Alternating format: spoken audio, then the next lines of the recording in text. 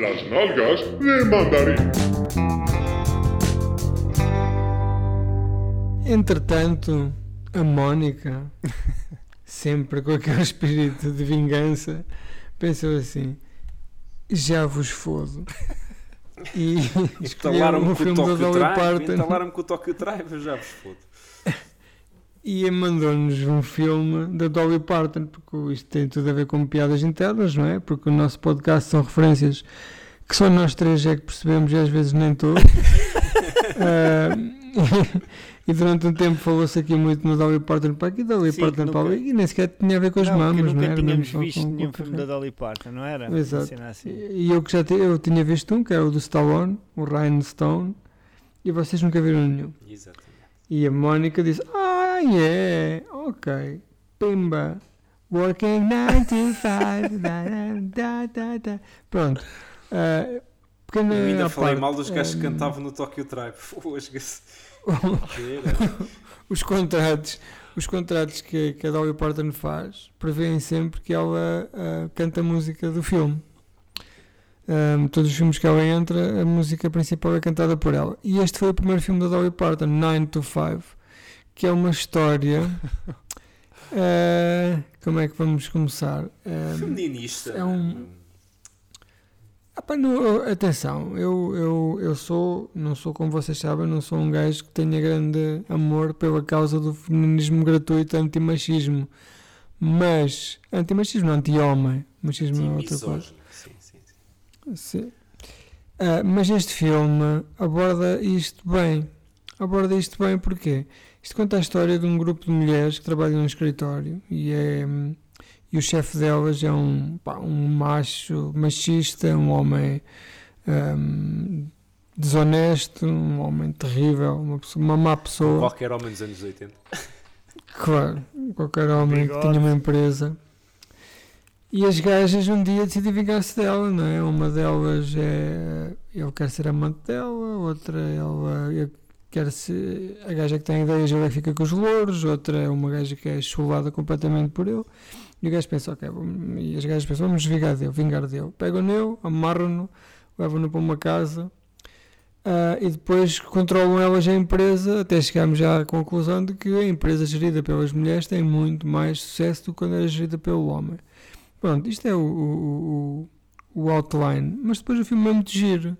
Tem cenas de muitas fantasias, não é? Como é que elas matariam o gajo, tem uma relação engraçada entre elas, aborda o humor de uma maneira violenta, não é?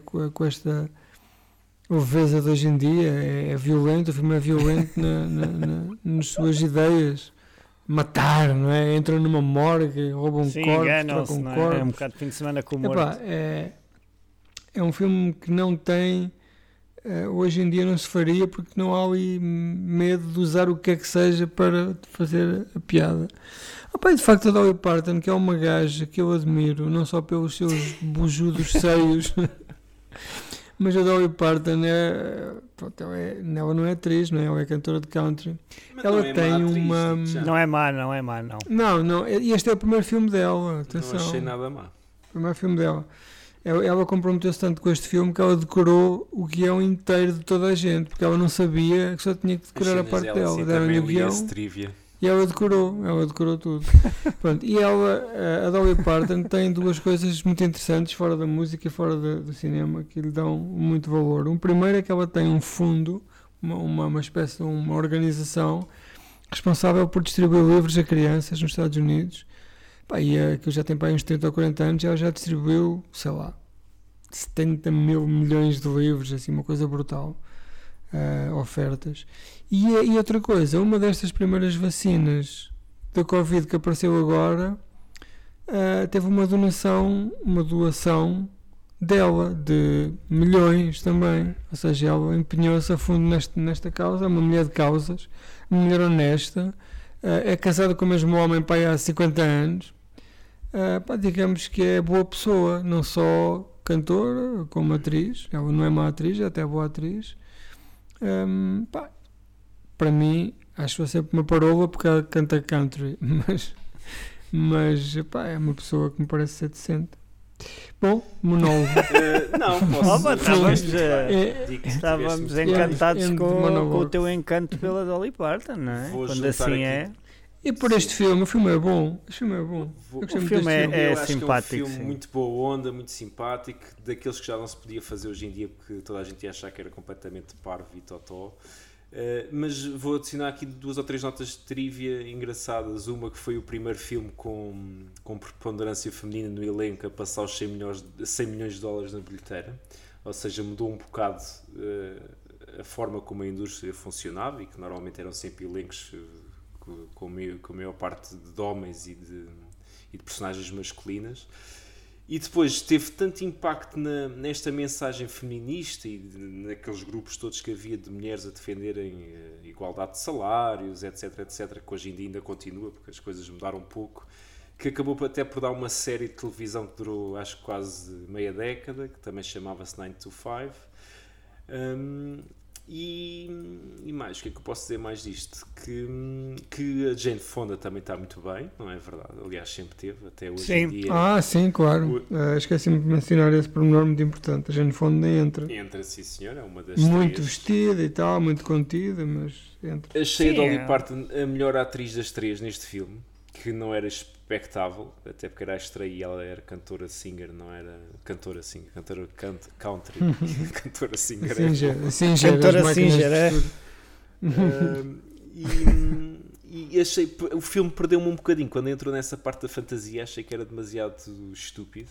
Aquela parte mesmo dos bonecos e tudo, dos bonecos animados. Eu gostei. Essa parte está super gira. Sim, mas perdi um bocado o feeling do filme. Estava a achar o feeling um bocado como o Miguel estava a dizer, do fim de semana com o morto. E depois, quando de repente começou a entrar aquelas personagens de desenhos animados e não sei o quê, perdi um bocado o mood do filme. Apesar daquilo ter piada e pronto, mas perdi um bocado o mood.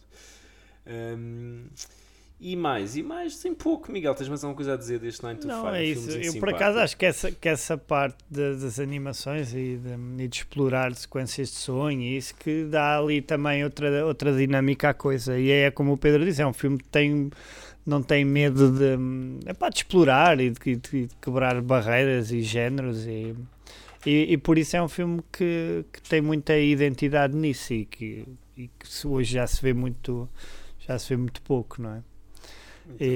E acaba por ser, como o Pedro disse, um filme depois um bocado bizarro e violento em algumas coisas que faz, não é? Mesmo a cena do amarrarem lá durante...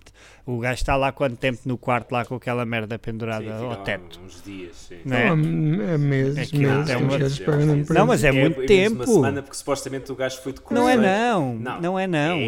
E elas enganam. Aquilo é 15 dias, mais uma semana, mais não sei o quê. E o gajo está amarrado ao teto, não é? Aquilo não dava para tomar banho, não dava para nada. Aquilo, se um gajo for ver, aquilo é um bocado lixado. Era o que se fazia antigamente. Mas antigamente... Não, hoje em dia, se fizesse uma coisa deste género, era aquele filme que toda a gente dizia que era estúpido, que era patete e não sei o quê. Eu lembro-me perfeitamente. Isto para mim, hoje em dia as pessoas chateiam-se com tudo, não é? E tudo é ofensivo. Sim. Mas isto para mim é tão natural, não é? Usarem... Porque... Tu tens de perceber a diferença entre a realidade e a ficção. Sim. Isso é o passo número 1 para tu sequer veres ficção. E esse filme também, é? e o filme, não engana ninguém, não é? É um filme super honesto nisso.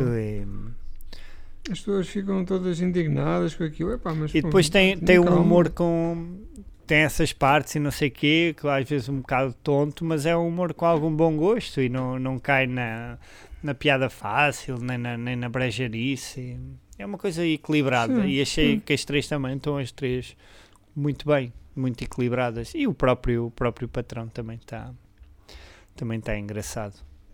Muito bem. E depois no fim acabam por não são violentos mesmo no destino que lhes dão. Sim. Tem piada, tem alguma... O karma é lixado, tem uma vingança muito poética, não é? Sim. Não, tem a mensagem, mas acaba por ficar tudo... ali espelhada naqueles atos. Muito bem, olha, sabem porque é que a Dolly Parton tem os pés pequenos ou não? Diz lá. Não. Nada cresce bem à sombra. O quê? Porra, Miguel, vou ter que explicar, cara. Só em última nota referir que o ano passado saiu um filme também sobre as mulheres neste universo assim mais empresarial e de escritório, mas uma coisa mais pesada mesmo, o drama, que é o The Assistant. Não sei se vocês viram. Não. E é um filme que, pronto, é completamente diferente deste, mas que aborda muitas destas temáticas de desigualdade e de exploração, e é bastante bom. É um filme muito simples, mas muito forte. Muito bem. E como é que se chama um gajo que é fã da Dolly Parton, sabes? Não sei, mas eu acho que tu me vais dizer. Surdo. A Dolly Parton é... Está engraçado. Isso pode se adaptar a tanta coisa. Vou apontar. Como é que chama o fã das nogas de mandarim? Surdo. Está boa.